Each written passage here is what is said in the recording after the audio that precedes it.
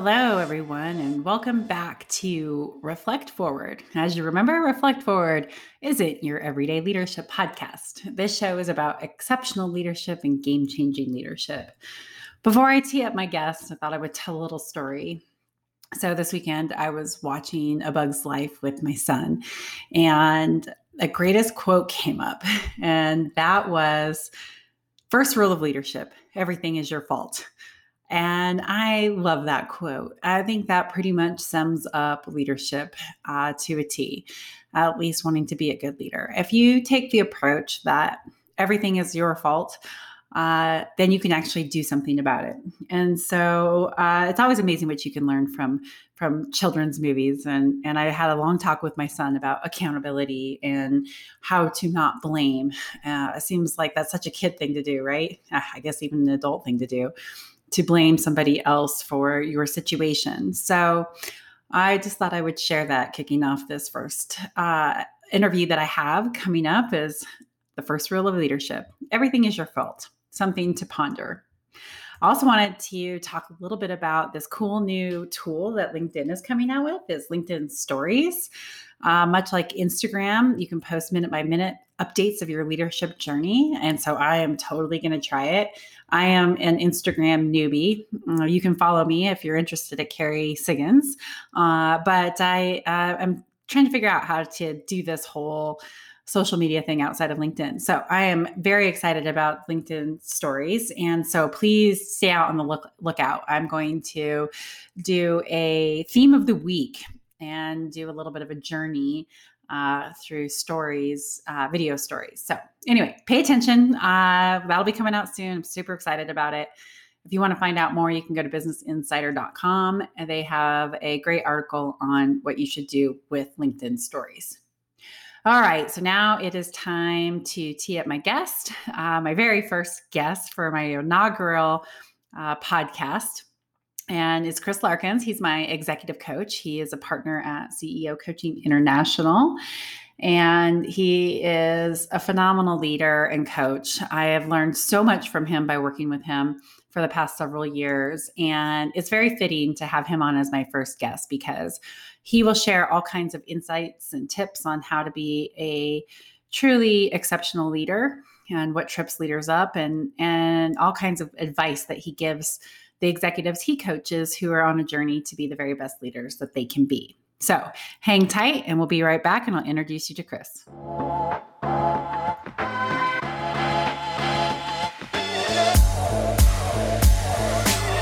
Welcome back, everyone. I'm pleased to have my good friend and executive coach, Chris Larkins, on the inaugural episode of Reflect Forward.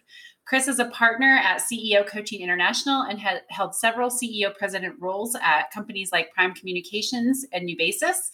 Chris is a fellow YPOer, and for those of you who are unfamiliar with YPO, it stands for Young Presidents Organization, and it's a global membership-based organization for young presidents and CEOs who share in the belief that the world needs better leaders, very much like I believe.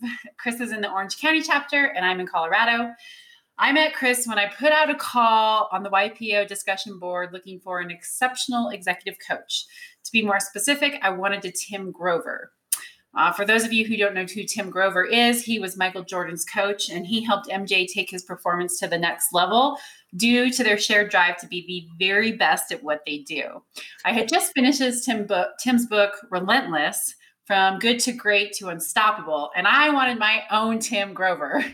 Chris answered my call, and he has helped me become a better leader, much more focused, much happier, much more productive over the past 3 years. And I think it makes perfect sense to have him on the show on this inaugural episode because he has helped me become a much better leader, which of course is the purpose of Reflect Forward. So thanks for being on the show, Chris. I really, really appreciate it. Hey, it's my pleasure. And I just must say, I'm honored to be your first. Thank you. All right. So why don't you tell us about the path that you took to become a highly sought after executive coach? So you ready? It's a bit of a ride. Yes, let's go for it. All right. So it starts in manufacturing national business, and it goes through several other sectors before ending up in retail. So let me walk you through it. I'll take you through it step by step. So immediately out of grad school, I was hired by an American manufacturer to help it open its first international subsidiary in Santiago, Chile, with manufacturing, sales and operations, and headquarters office in South America. I soon found myself running that subsidiary company down in South America from the United States, but traveling there frequently. And then soon after that, the parent company's entire international division with a presence in Mexico, Latin America, Europe, and India. Now, I continued at that company for quite some time, and I left, though, in 2008 to focus on turnarounds. It was about the right time. It was the right time for me to start a new chapter in my professional career, but also it was good timing because it was 2008. There were plenty of turnarounds to do. I had done a turnaround at my previous company, and I found it an interesting way to gain exposure and experience in other sectors. So I worked in consumer services at a design build manufacturer and lots of other companies that took me on different paths. That led me, as you could predict, quite naturally, of course, to retail, right? Like all the dots just line up. And specifically, it was a multi-state AT&T authorized retail business, Prime Communications, as you mentioned at the top. And I stepped in there in the beginning, just as they had acquired a distressed portfolio of stores. And my first, task, my first set of tasks was to turn them around. I mean, that was what my immediate pedigree was. So I stepped in, built a team, we turned them around. We quite literally took them from worst to first among AT&T's community of authorized retailers in the Western United States. And then soon the entire company was leading the pack among AT&T authorized retailers nationwide. I'm on top of the world. Maybe I owe royalties to Leonardo DiCaprio, but that's exactly how I felt. And then I got stopped in my tracks. I was diagnosed with brain cancer, and it was right around that 600 mark. We were celebrating. Sky was the limit. In the middle of several active deals, and suddenly I found myself 43-year-old, married with a 10-year-old daughter, thinking the world was ahead of me, and having to contemplate that I could very quickly die. But the treatment was pretty harsh, as cancer treatment is. And it was not an easy recovery. And that really doesn't come as a surprise to anybody that's listening.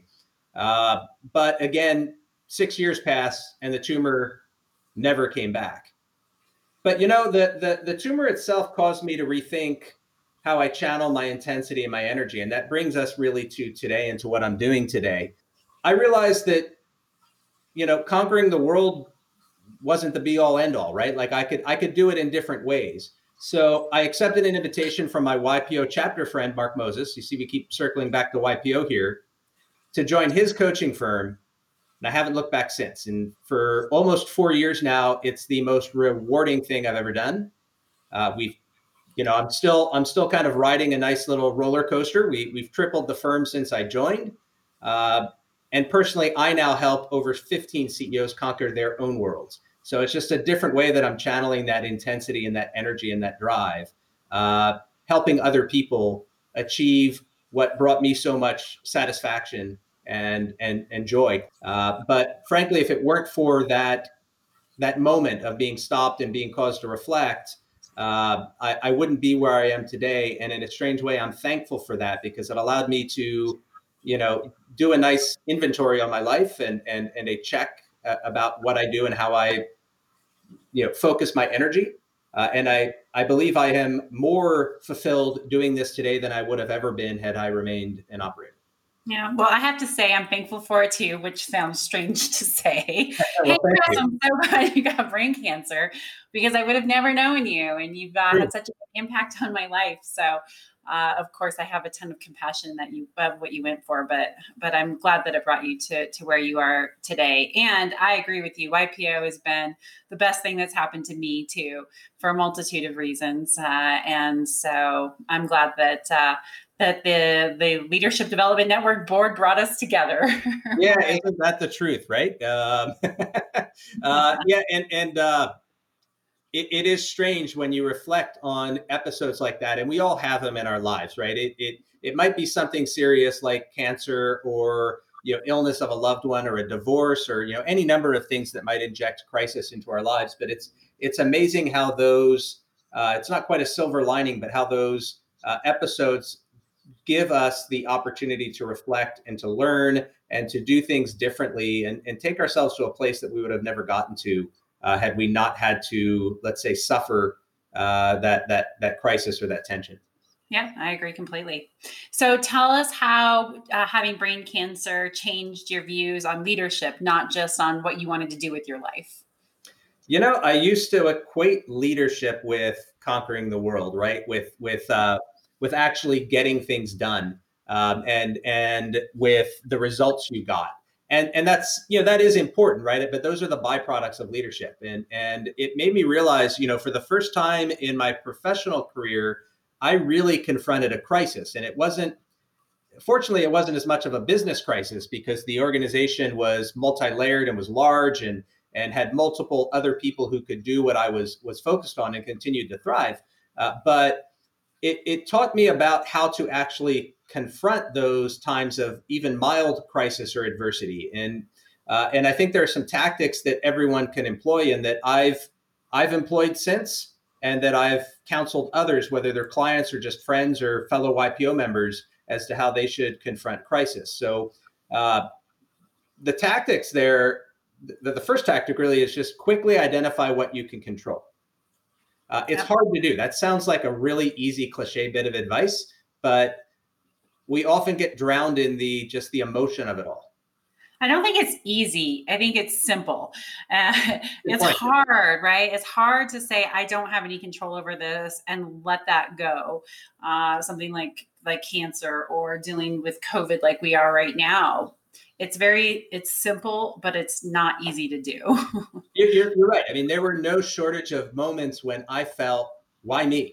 I want my life back, right? Yeah. Like, why the hell did this happen? Like, this can't happen to someone. I'm young, right? Like all of those things. And those are human emotions, right? And if you think to like just COVID, how many people were doing so extraordinarily successful, especially in the restaurant, the hospitality space, like there are some areas that were heavily impacted here, of course, and riding a huge wave, felt like they were conquering the world every bit as much as I did, right? Absolutely. And why did this happen to me? Like, why did the governor shut down all the restaurants? Why did this? Why did that? These are human emotions, right? Like, and I would be scared if someone didn't have that reaction, but it's important to just quickly let that out, let it go, and get rid of it. Like, for example, when I made a compact with myself that I was not going to do any internet research on brain cancer. I was not going to read any survival stories, because more often than not, I found that when I heard of an example of someone who had what I had, they ended up dead.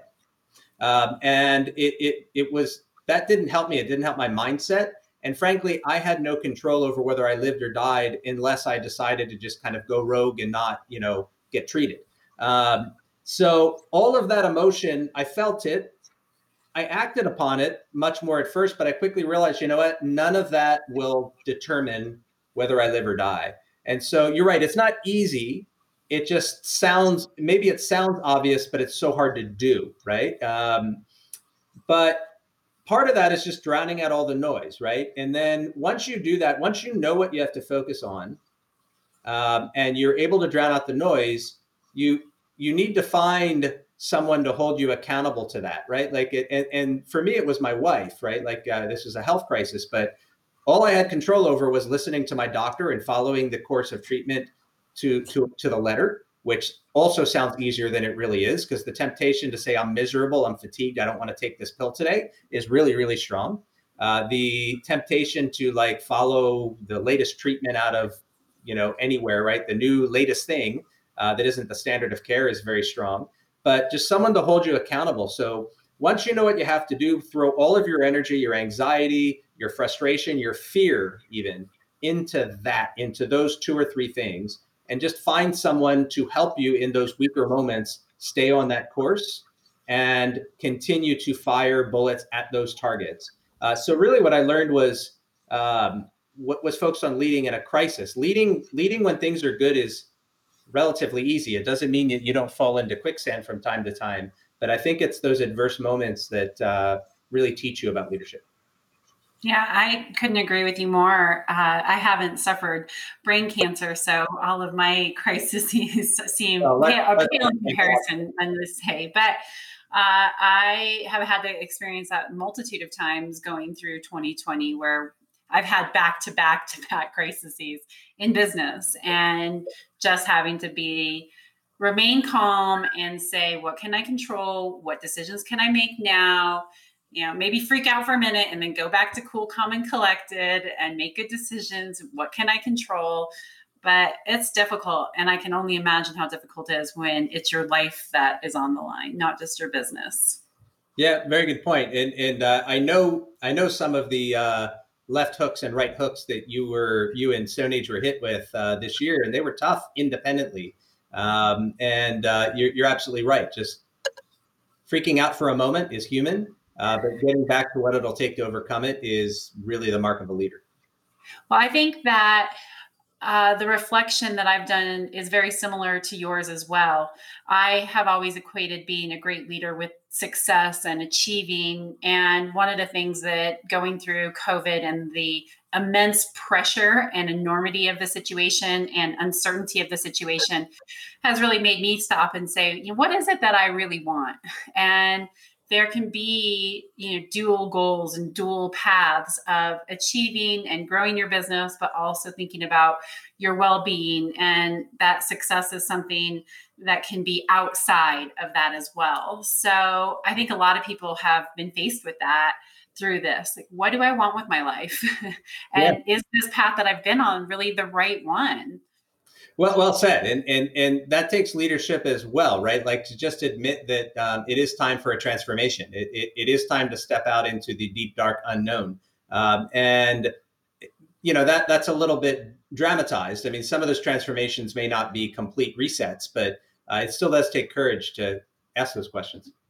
Absolutely, especially when it could be a complete change of direction, or when you're breaking down the story that you've built your life and your career and your success on, and it might not be leading you in a path that you ultimately want. And that is hard to do, to say, hey, this is everything that I thought that I wanted and thought that I knew how to do might not be the path forward. And it can be, even if it doesn't turn out to be as dramatic as it feels in the moment, it can definitely cause moments of panic for sure. Yeah, no kidding.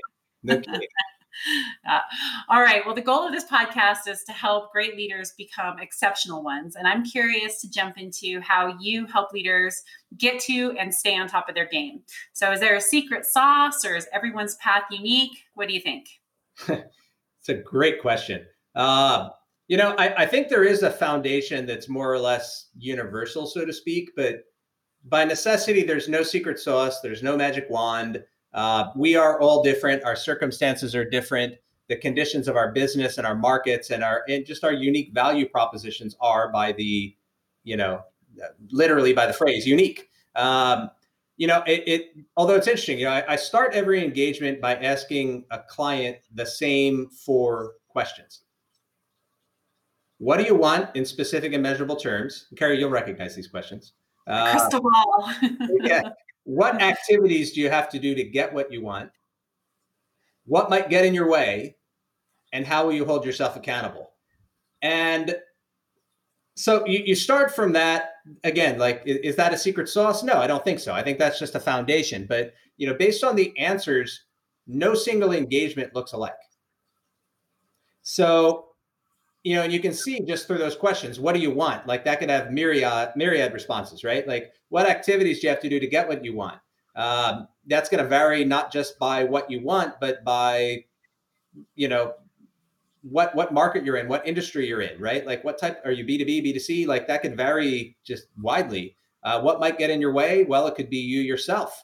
You might get in your own way, or it might be a competitor, or, just everything there. There's so many variables, so many independent variables that it's important to answer those questions, but they tend to produce and it's one of the things I love so much about being a CEO coach. It just produces this rich kind of tapestry of businesses that, even though they might be in the same sector or close to it, they're so different, and it makes every approach by necessity different.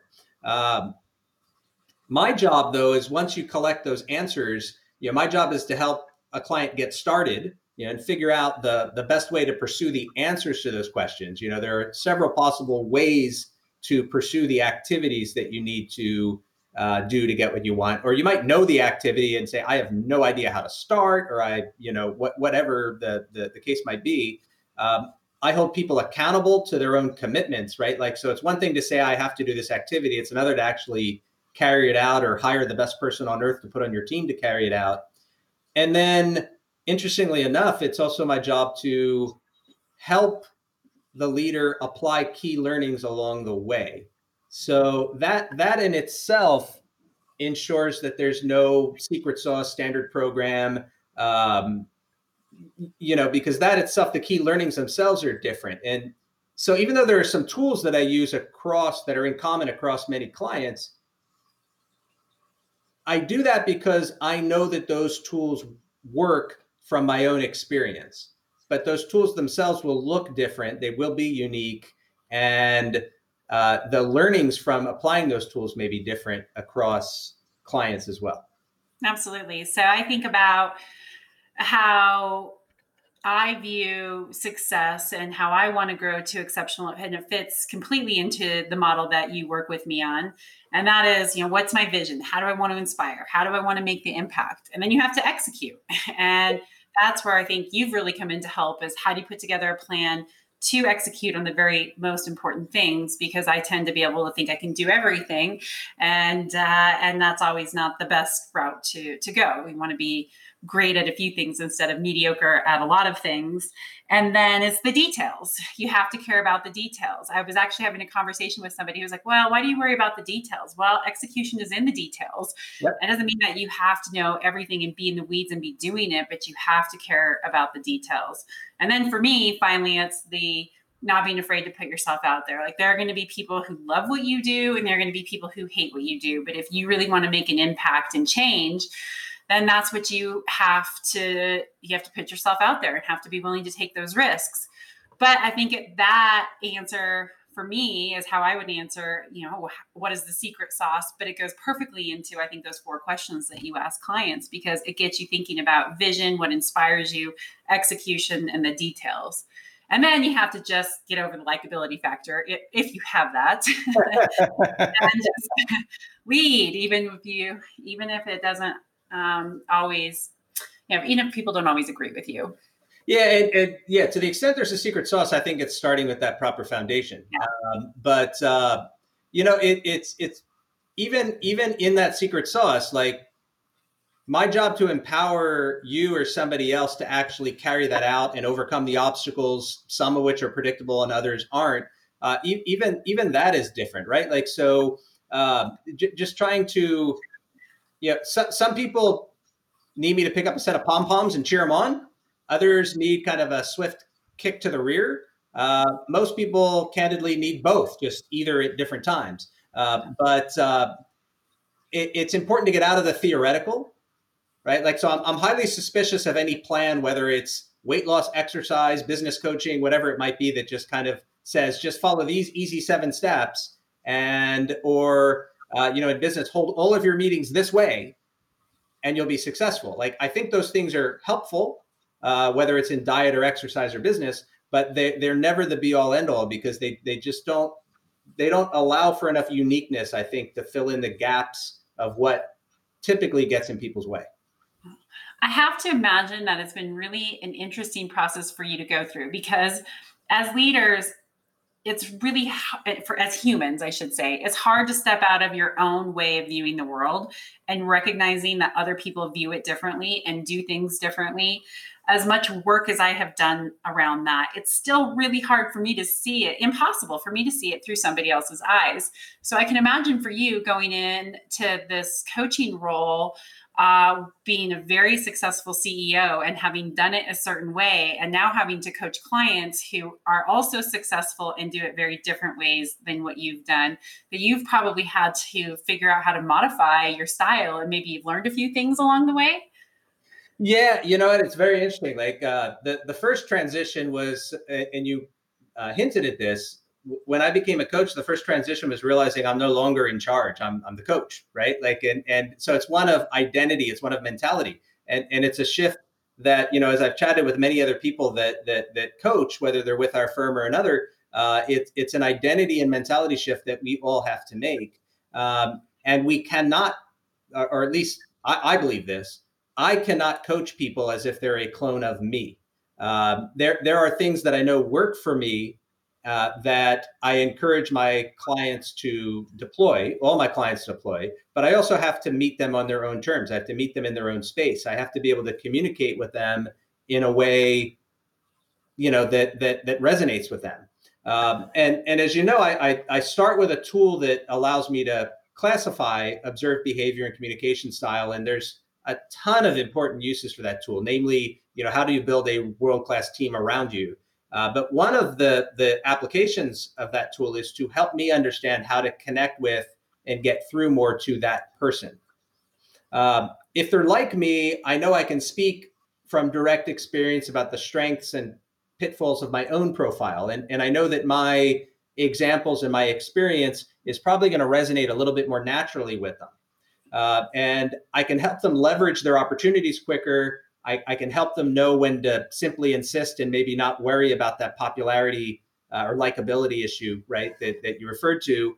And I can also help them avoid the pitfalls that I've experienced, because there's some similarities. But many people that I work with are not like me. They're not clones of me. And I need to coach them differently. I need to approach that differently. And even though I will always start from the premise of this is what I would do if I were in your shoes, I need to convert that often into a different style. And sometimes I need to help convert what I would do into either a language or a process or a system that speaks more directly to others. So yeah, that I actually find it, I'm a people person, as you know, I find it an interesting challenge, right? Like to be able to work with people, and I enjoy that diversity of working with different people to help them, regardless of their approach, achieve what they want. Sometimes it's a little bit easier when someone is similar to me in profile. I can think of a couple times when that makes it tougher, though, right? Like when you have two people fighting for a microphone and there's only one. I know nothing about that. Nothing about that. Well, I think that every leader is probably jealous of you right now, because you coach clients the exact way that we should all develop our employees. But it's so incredibly hard when you just see, like, all you need to do is X, Y, Z, and you can get from here to there fast. But not everybody wants that part of it. They want to go on their own journey. And so how do you help them see that through coaching and mentoring versus being the boss? And so all of this talk around how do you be a leader who coaches, you got to learn that right now with all of this that you're doing. And if you ever did go into doing something else, I'm sure that you would be an even more exceptional manager of people. Oh, well, thank you. Although, why would you want to go back and do that? Yeah, well said. But it doesn't necessarily mean, and I say this to clients, you would know because I've said this to you, you don't have to change who you are, right? Like you need to be aware of who you are, and you need to be aware of how that is compatible or conflictual, let's say, with other behavioral profiles. But one of my taglines is simply insist, right? Like as you know, I'm fast moving. I encourage people, once they've identified the right path, to move very quickly towards it. And to have tools and other systems to hold them accountable and objective so that they don't go too fast. But if that's who you are, be that way, like be you. But you may just need to realize that people don't reach the same conclusions as quickly as you do. People don't see the way the movie's going to end as readily as you do. And you might just have to ask more questions. It's not really a matter of patience. In other words, I want this done. I want to grow by 20% this year. I'm going to sacrifice that and compromise and grow by only 10. It might just mean that you need to, with your own people, you need to meet them where they are and help them develop the tools or systems, or just an environment that helps them be more comfortable that where you're going, there's actually a destination. It's not a dead end street. Yeah. Very well said. Very well said. What great advice. See, you're giving all this coaching away just through my podcast. Everyone's so good to know you, just like me.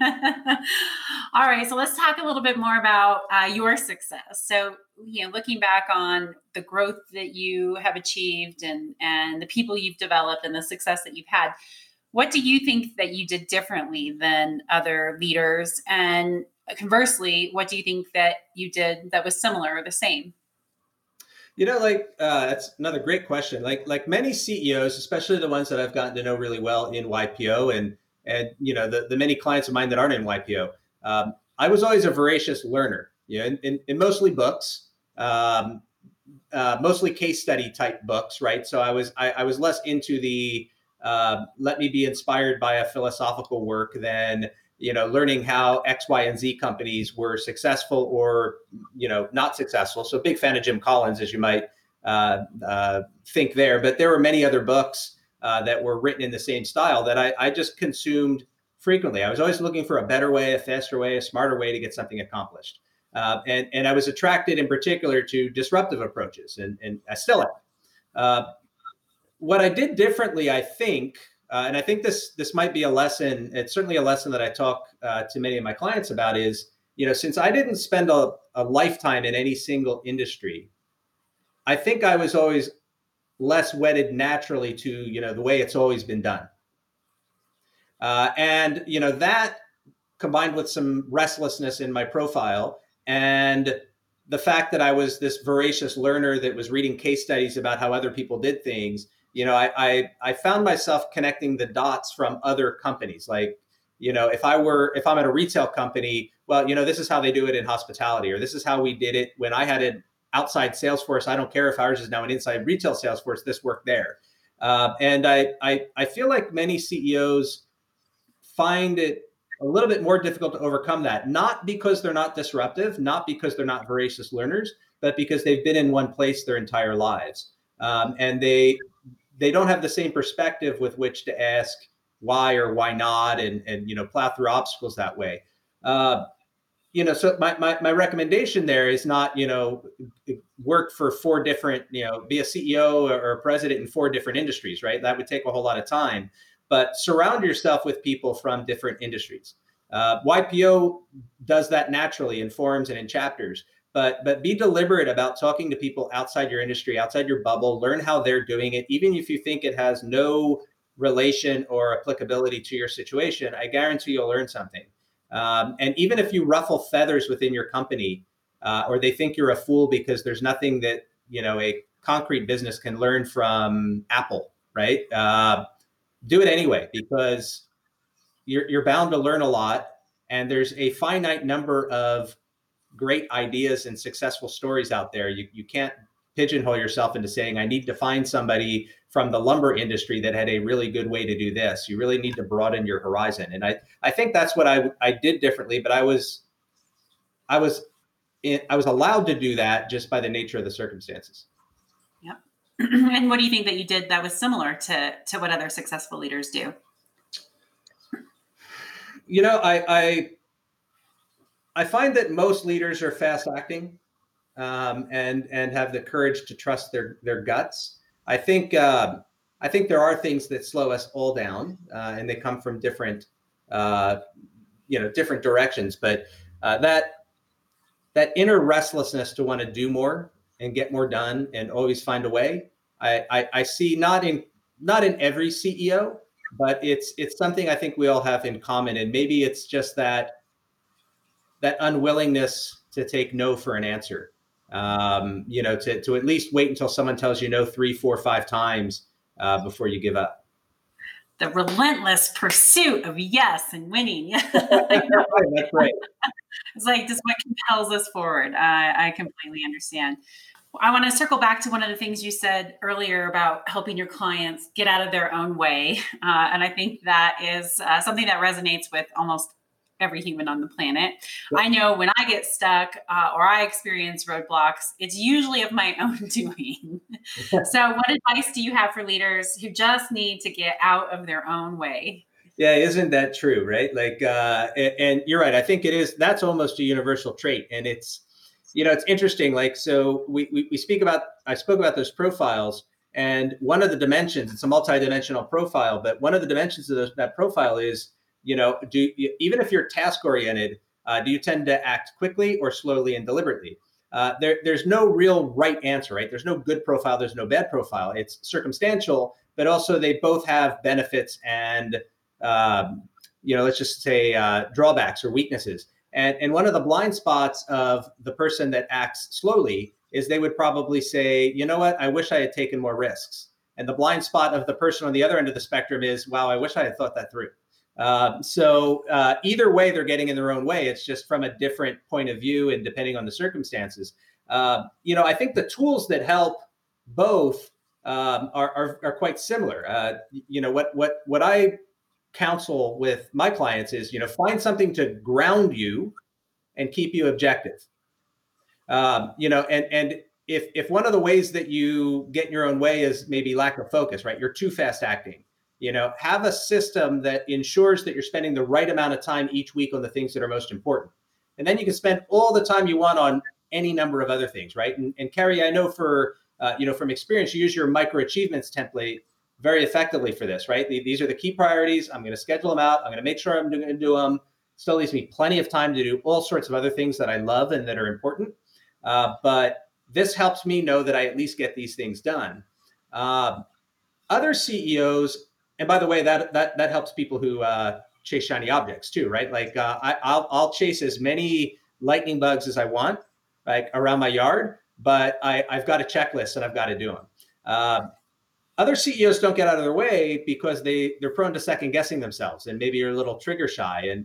And with those CEOs, I build a system that helps them feel a little bit more secure, right? Like you don't have to go out and collect more data. You don't need to poll more people. You don't need to make sure your team's on board. You've already done those things, right? You've already done them to enough of a degree that you ought to be able to feel comfortable and just see when it's time to go and to make a decision. Either way, like I like to build a series of dashboards that allow you to breathe easy. And you'll remember I literally call them breathe easy charts because I'm restless and I needed to breathe easy. And so I can recall back several years ago, having my team bring me, this was the old school days when you did it on a whiteboard and you didn't have Salesforce dashboards that you could do it digitally, but literally I had breathe easy charts. There was a whiteboard in my office that was grid, that had a grid in it. And, the head of inside sales would bring me her breathe easy chart at the end of each day, which showed daily bookings and daily backlog. So I could look at it and say, I don't need to go bugger. Like, what are our bookings? What came in? What's our backlog, right? I just had it there. And what that breathe easy chart allowed me to do, or that grid, is let me know where to focus my time. I might be nervous for some strange reason about AR or about product development or you name it, right? Like how many sales calls my Salesforce is making. But if I had something there that allowed me to look at that and scan the state of the business quickly, I knew that, okay, yeah, there's definitely one or two areas that require my time, but it's not every area. And it's definitely not this other area. And I don't want to go bug this person just because it's easy and it feels good and they sit near me. And that was a tool that helped me get out of my own way that I use with many of my own clients. Yeah, I love that tool. We've implemented it extensively at StoneAge, and it was so incredibly helpful as we started to go into the lockdown this spring, because we had a very big backlog. And so we could have had a false sense of security about what was happening. Mm-hmm. I knew that our backlog was going to be able to get us through April and May. But what I was really curious about was, okay, I know I'm going to have a drop off in sales orders and quotes, but how fast is that going to happen, and how fast is it going to rebound? And being able to have those breathe easy charts that my team had built, we could really start to see, okay, here's what's happening, and start to predict out what we thought the future was going to look like. So if we wouldn't have had those things already put in place, I think we would have, we've been flying blindly. Oh, this isn't going to affect us that long. Everything has to be cleaned. Yeah. So I'm really grateful to have some of those things. The other trick that you've taught me, especially since I'm one of those, I don't like to call it shiny object because it makes me feel ditzy, but I definitely am an idea person, and I think we can do lots of things, is the whole conversation around, is this just an idea or a plan? That has helped my team a lot. again, kept me, out of my own way, because I love to brainstorm. And I think we're just brainstorming. But the next thing they know, someone on my team is going and implementing it. And it was like, hey, well, that was just an idea. We didn't have a plan. Right. And I think that you helped our team really see that. And I love those little tricks, because if you can just find those, 2 or 3 things, this is why I get stuck. This is when I start to make mistakes, and put things in place, a system in place, and kind of like that safe word, is this a plan or an idea? It really helps you not trip yourself up. Yeah. And it's one of the ways I use that tool that I referred to earlier, right? Like I can predict typically what the blind spots are going to be of any of those profiles. They're fairly predictable. And of course, I go through a process of validating if they are in fact, the blind spots that not only the person's aware of, but that may, even if they're unaware of them, may be getting in their own way, right? So, but there are a number of those hacks depending on your situation and depending on, the profile that you begin with, that can help you, if you need help making bolder decisions, or even if you just ultimately say, I need help doing this, I'm really fast acting, I don't like to gather the data, and I'm never going to change myself. Well, then it's an insight that, okay, the way you're going to get out of your own way is you're going to hire a COO that is a little bit more deliberate than you, and you're going to make sure that she or he has enough of your time so that you are more grounded and can be more objective. And then in the things that you're responsible for as CEO, you can continue to be as bold and fast acting as you want. Yep. I love it. All right. So let's talk about a little bit more about those leadership. Oh, by the way, before we go on, I'm sure people are going to be wondering what tool you're talking about. Do you mind sharing what you use so people understand, give it some context? Yeah, not at all. We use a multi-dimensional tool that comes from a company called TTI that we are certified in. So we've gone through the training course and are certified to deploy it and interpret it. It uses a couple different sciences. One of them is widely familiar, let's say, which is DISC. But DISC is often misinterpreted as a personality test. It has nothing to do with personality, nothing to do with skill. All DISC measures is this is how your behavior and communication would be observed and described by others. And there are a lot of implications for that, for yourself and for the team you ought to build. So we use that extensively we use it with every client, and then extensively with their teams and their key execs. And it's a great way to understand, for example, is this behavior compatible with the job I'm hiring for? So the 2 biggest hiring mistakes I find are hiring an accountant to be your salesperson and hiring a salesperson to be your accountant. Hey, right? I did that, yeah. And you warned me, and I still did it. and you're in great company, Carrie. Right? Like so. If you hire someone who's built like a salesperson to be your accountant, they're going to be bored, they're going to hate their job, and they're going to quit. Or they're going to just annoy the hell out of everybody, right? Because they're so restless. And really, you need someone who puts on their green visor, works their 10 key, is friendly and compatible with your culture, but is more satisfied by getting repetitive tasks done. And if you hire someone like that to be your outside salesperson, they're going to be discouraged by having a door slammed in their face, and they're equally going to be miserable. My advice is don't hire miserable people. They don't get good results. And it's actually, there's a selfish angle to that, but I think it's really important people-wise. Like, don't make me behave differently in my job than I'm naturally prone to doing, or else you're going to make me miserable. And that's just not fair to somebody. And it's horrible for your culture. Totally. Miserable people should quit their jobs, or, I like to call them mindful transitions. Yeah. Transition out, because it's not good for anybody. Yeah. And look, it's a predictive tool, but it's like you can have someone who's built like a salesperson. It doesn't mean they're a great employee. There are other tests, right? And there's also experience and lots of other things that make for a great employee. But it's a powerful tool. The other side of the tool is a motivator tool. And it doesn't necessarily predict it doesn't suggest that it can read your mind. Like, I know exactly what motivates you, so here's a Jedi mind trick and I can convince you to do anything, right? It's what the big insight there is that, I know Carrie is fast acting and is extroverted. And, I can predict all the sorts of behaviors that I'm going to see from Carrie. If I notice that Carrie isn't behaving that way, the motivators gives insight to what might be causing stress in Carrie's life, career, environment. Like, go figure, it's COVID. Like, a lot of people are feeling this right now, right? Like, and one of those motivators is being triggered, right, or being demotivated, let's say, right, and helping somebody get to the bottom of that. Like, the reason why you're not behaving like yourself suddenly is these motivators of yours aren't being fulfilled. That it's not all bubble gum and cotton candy. It's not like just give them a hug and motivate them and they're all fine, right? Like, sometimes they can't be motivated. The circumstances are, you know what? You've come to the end. Like, there's no motivating you here. Circumstances have changed. The market's changed. You cannot sell by inviting people on golf trips anymore, right? Like, and other times you can identify it, you can neutralize it, and get back to normal. So in combination, that tool is spectacular, and I know we would not have the impact we have on people if we didn't use it. In spite of all of the background, the experience, the relatability, this is just a very great, objective, scientific tool that allows us to go farther.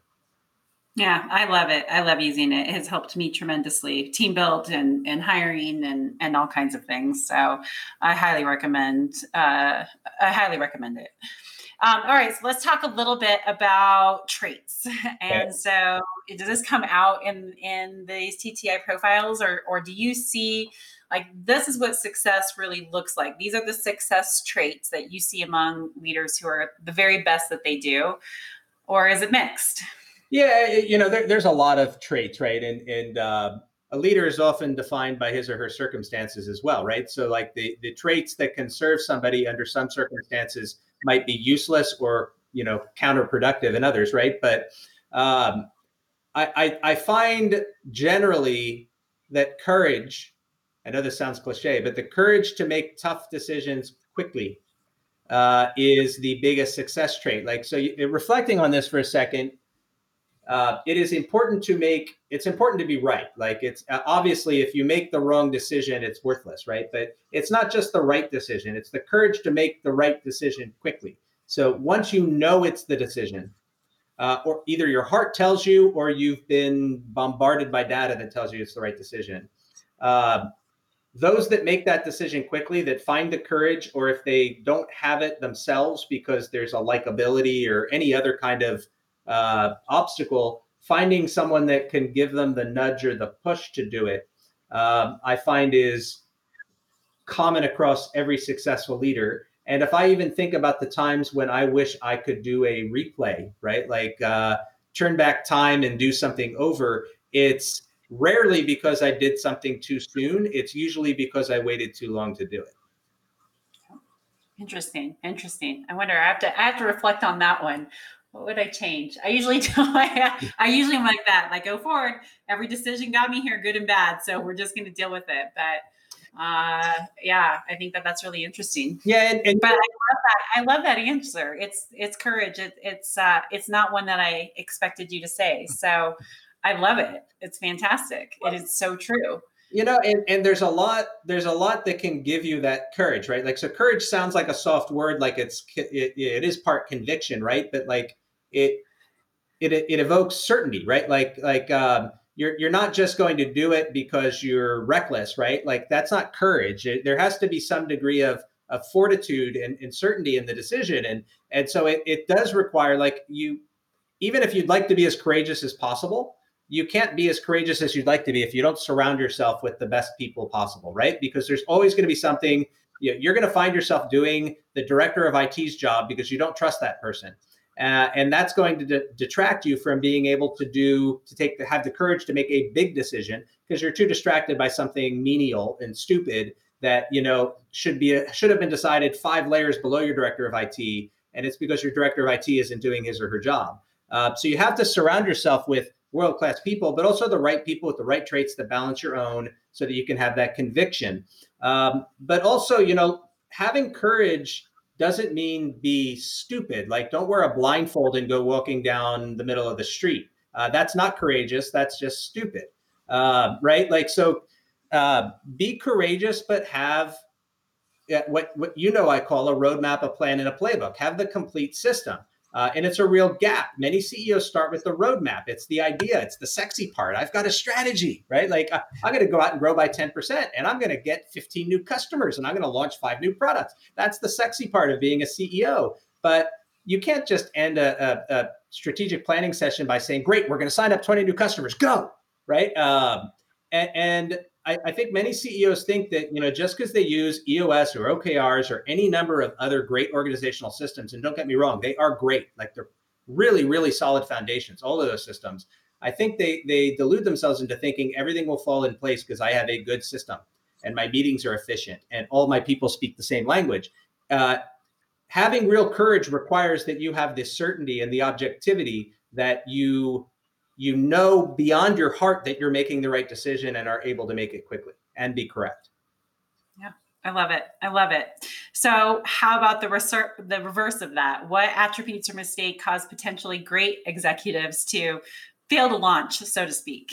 Yeah, this is going to be so interesting because it's often overconfidence. So I talk about courage. But there is, like I said, there's a difference in courage and stupidity. Like walking down the middle of the street with a blindfold is very courageous, but it will probably get you killed.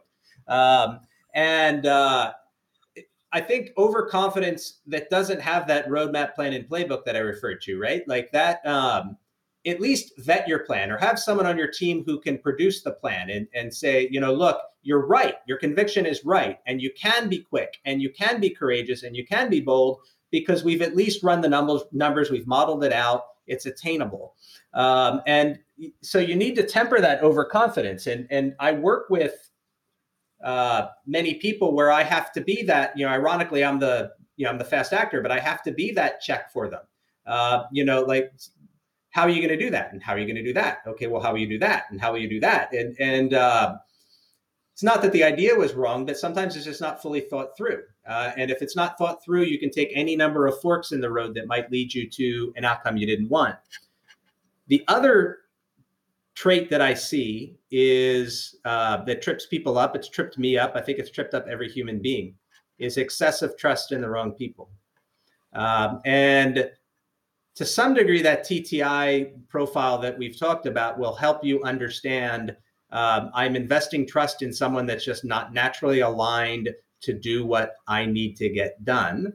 Other times it's just your own profile equips you with a permanent set of rose-colored glasses that causes you to be something of a cockeyed optimist. And so you believe, oh, they'll get there. All they need is a dose of encouragement and they'll get there. So again, having someone to kind of give you that reality check and to help you, as I referred to in your last question, ground you and help you be objective. Like, do they have what it takes? Have they had what it takes? We've been talking about this person for 2 years. You've probably been talking about them for 5 years before I met you. Are they ever going to change? I really believe that the least empathetic thing you can do for a person is keep them in a role where they continue to fail and probably wake up every morning wondering if today's the day they find out I'm a fraud and I'm going to get fired. And have the courage, speaking about courage, to have a conversation with that person, find out, give them the benefit of the doubt, find out if there's something easy that would help them perform better. Usually the answer after that long of a time is no. If you feel guilty about it, bribe your guilt, be extra generous in the severance, or help them find, right? Help them find something that's going to be more fulfilling for them, but don't just continue to invest trust in, a bottomless piggy bank. Yeah. I think that's going to resonate with so many people. I know it does with me. I've definitely been tripped up by that more than once, for sure. We all have. We all have in life and in business. Yeah, absolutely. All right. So I met this really interesting person last weekend, a world famous climber and photographer. And he's getting ready at a YPO event, shocking. And he is getting ready to climb Everest in April on a route that's never been taken by another human being with one other person. And I asked a question, do you love climbing? Is this something that you love to do? And he said, what I'm doing is beyond enjoyment. And that really resonated with me, because I think about that in the same way around being a CEO is beyond enjoyment. There are so many rewarding things about it, and the process is enriching, but it is hard. It is the hardest thing that I've ever done, and so it's beyond enjoyment, even though there are moments of joy all the time. So I'm curious to get your thoughts on what do you think is the best part about being a CEO and what is the hardest? Wow, what a great analogy. The hardest thing about being a CEO, I felt this all along. YPO helped, but it is really a lonely job. And I think your listeners will be able to relate to that. You can't admit that to your team. Ironically, you're surrounded by people typically, and you can't really admit to anyone. And the other CEOs, unless you're in YPO or EO or Vistage or another one of those great organizations, the only other CEOs before I joined YPO, the only other presidents and CEOs I knew were my customers and my suppliers. I had no opportunity to be vulnerable with them, right? Like I had to project strength.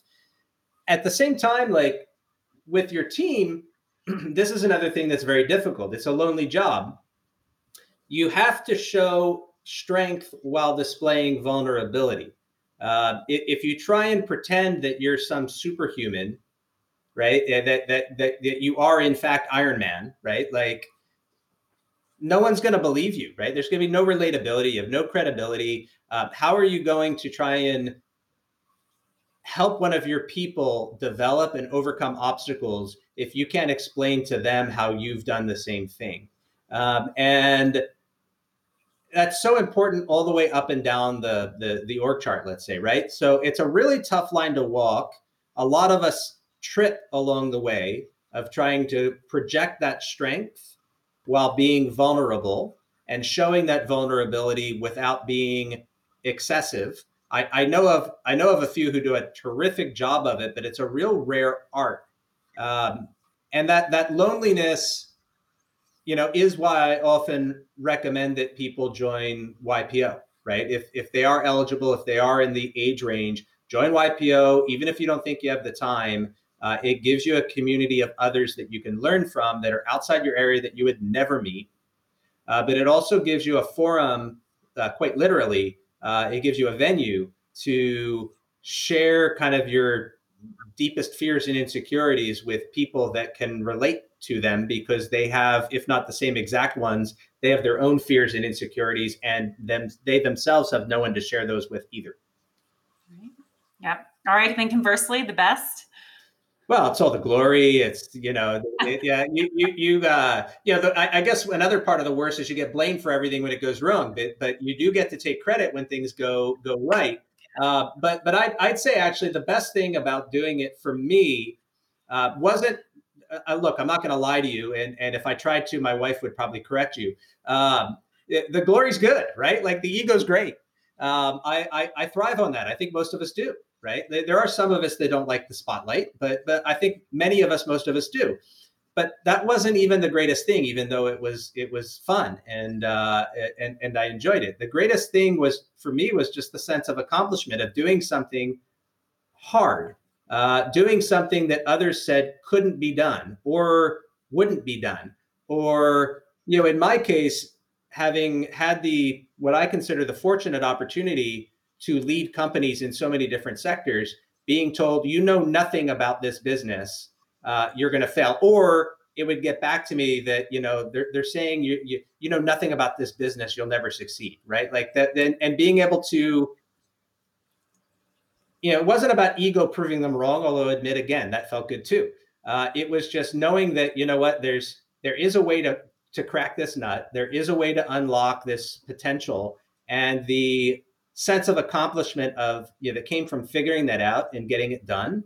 And now in my current role, helping CEOs, even if they're new to an industry or have been there all their lives, just look at things differently and unlock, whatever it is that might be holding them back from a bigger outcome. That's what I enjoyed doing as CEO, and it's what I get to do now. I so resonate with that. I have learned how to really appreciate being underestimated because it feels really good when you win, and not because you're proving somebody wrong at all. but because you have the belief in yourself to persevere and to put yourself out there and do it when you've been told to your face that you'll never be successful. And it is incredibly rewarding. So I agree with you on that.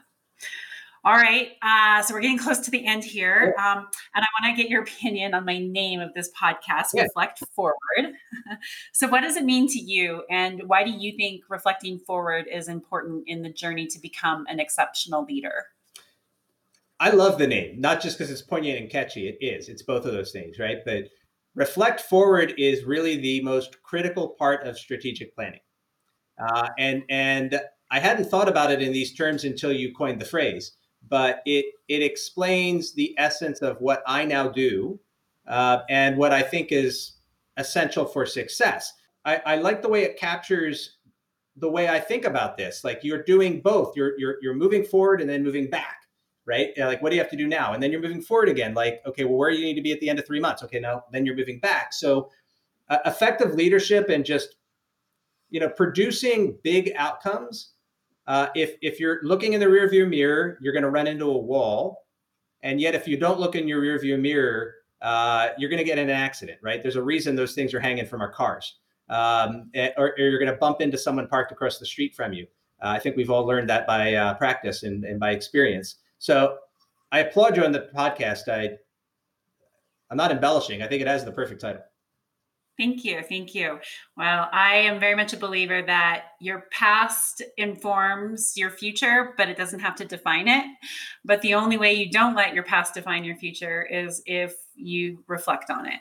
And that is a business decision, a life decision, a relationship, in all relationship decisions. It just, and it really resonates with me. I have to give credit, though, to my good friend, Katie Bird, who came up with the ideas. We were brainstorming on a drive from Ouray to Durango over Red Mountain Pass as I was telling her about my idea and trying to come up with a name. And she blurted it out. And I said, that's it. That's right. So thank you, Katie Bird, for brainstorming with me.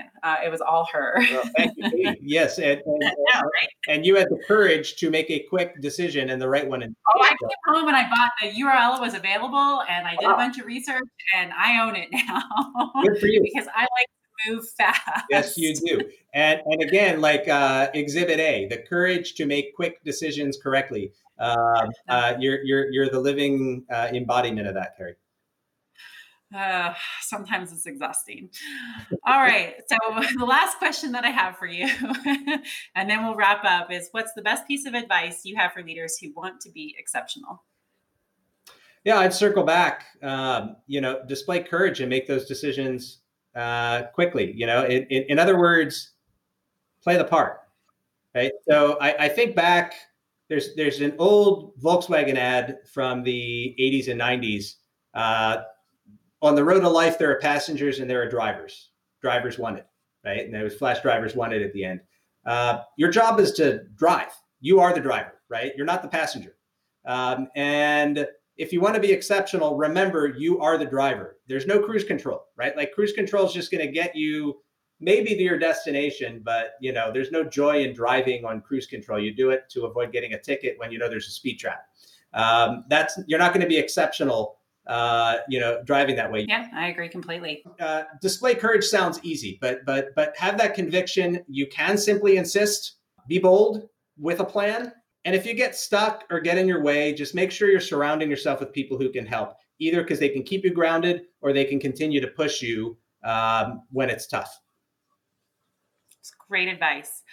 Well, I can't thank you enough for being my first guest. This just set up this podcast so perfectly because that's what this is about, is how do you go from being a good to great to unstoppable, exceptional leader? And every single sentence that came out of your mouth was so spot on and so helpful. And I really appreciate you helping me kick this off in more ways than one than just being my first guest. But it was fantastic to have you on. So thank you so much. Thank you so much, Gary. I thoroughly enjoyed it. As you know, I always enjoy your company, but the questions were terrific, very thought-provoking, and I'm certain your audience is going to enjoy the back and forth. Thank you. Thank you. All right. So how can people get a hold of you? Because I'm sure everybody's going to want you to be their coach now. The I can certainly be found on the web at our firm, CEO Coaching International. We also bought that URL, so it's www.ceocoachinginternational.com. You can certainly reach out to me anytime, though. I'm happy to give my email address, which is just chris@ceocoachinginternational.com. Fantastic. All right. Well, thank you again. And that's a wrap. Thanks, Carrie. Thank you, everybody, for listening to the inaugural episode of Reflect Forward. I hope you enjoyed listening to Chris as much as I enjoyed interviewing him. He truly is a phenomenal person and coach. Okay, on to the next portion of this podcast. At the end of every show, I am going to answer questions that I receive from people. So the first question that I'm going to do today, actually the only one today, I'll have more in my next podcast, comes from a good friend of mine who wanted to know, how do I make myself get up at 4 o'clock or 4:30 every single morning? He wanted to know what the motivational trick was. And my answer was, if you want to get up at 4 o'clock in the morning, or you want to get up earlier in the morning, you just have to get up earlier in the morning. And he stared at me and he said, that was the most profound answer and disappointing answer I've ever heard. And the reality is, if you want to do something, you just have to do it. If you want to be an early bird, you got to get up early. Never hit snooze. Just get out of bed the first time that alarm goes off. If you want to lose weight, you have to decide to eat fewer calories and exercise. You just have to do it. There is no magic pill, no magic trick. You just have to do the work. I think that goes into something that Chris said. So if you want to be an early bird and start your day off with a workout and a plan to have the most successful day, just get out of bed. Don't hit snooze. All right. That is a wrap for me. I really appreciate you listening, and I look forward to our next podcast episode. I have another great guest on the lineup. Don't forget to message me if you have any questions that you want to ask. You can reach me through LinkedIn. You can DM me there, on Facebook as well. Twitter, you can find me. And of course, you can email me at carrie.siggins@stoneagetools.com. Thank you so much. Have a great day wherever you are in the world.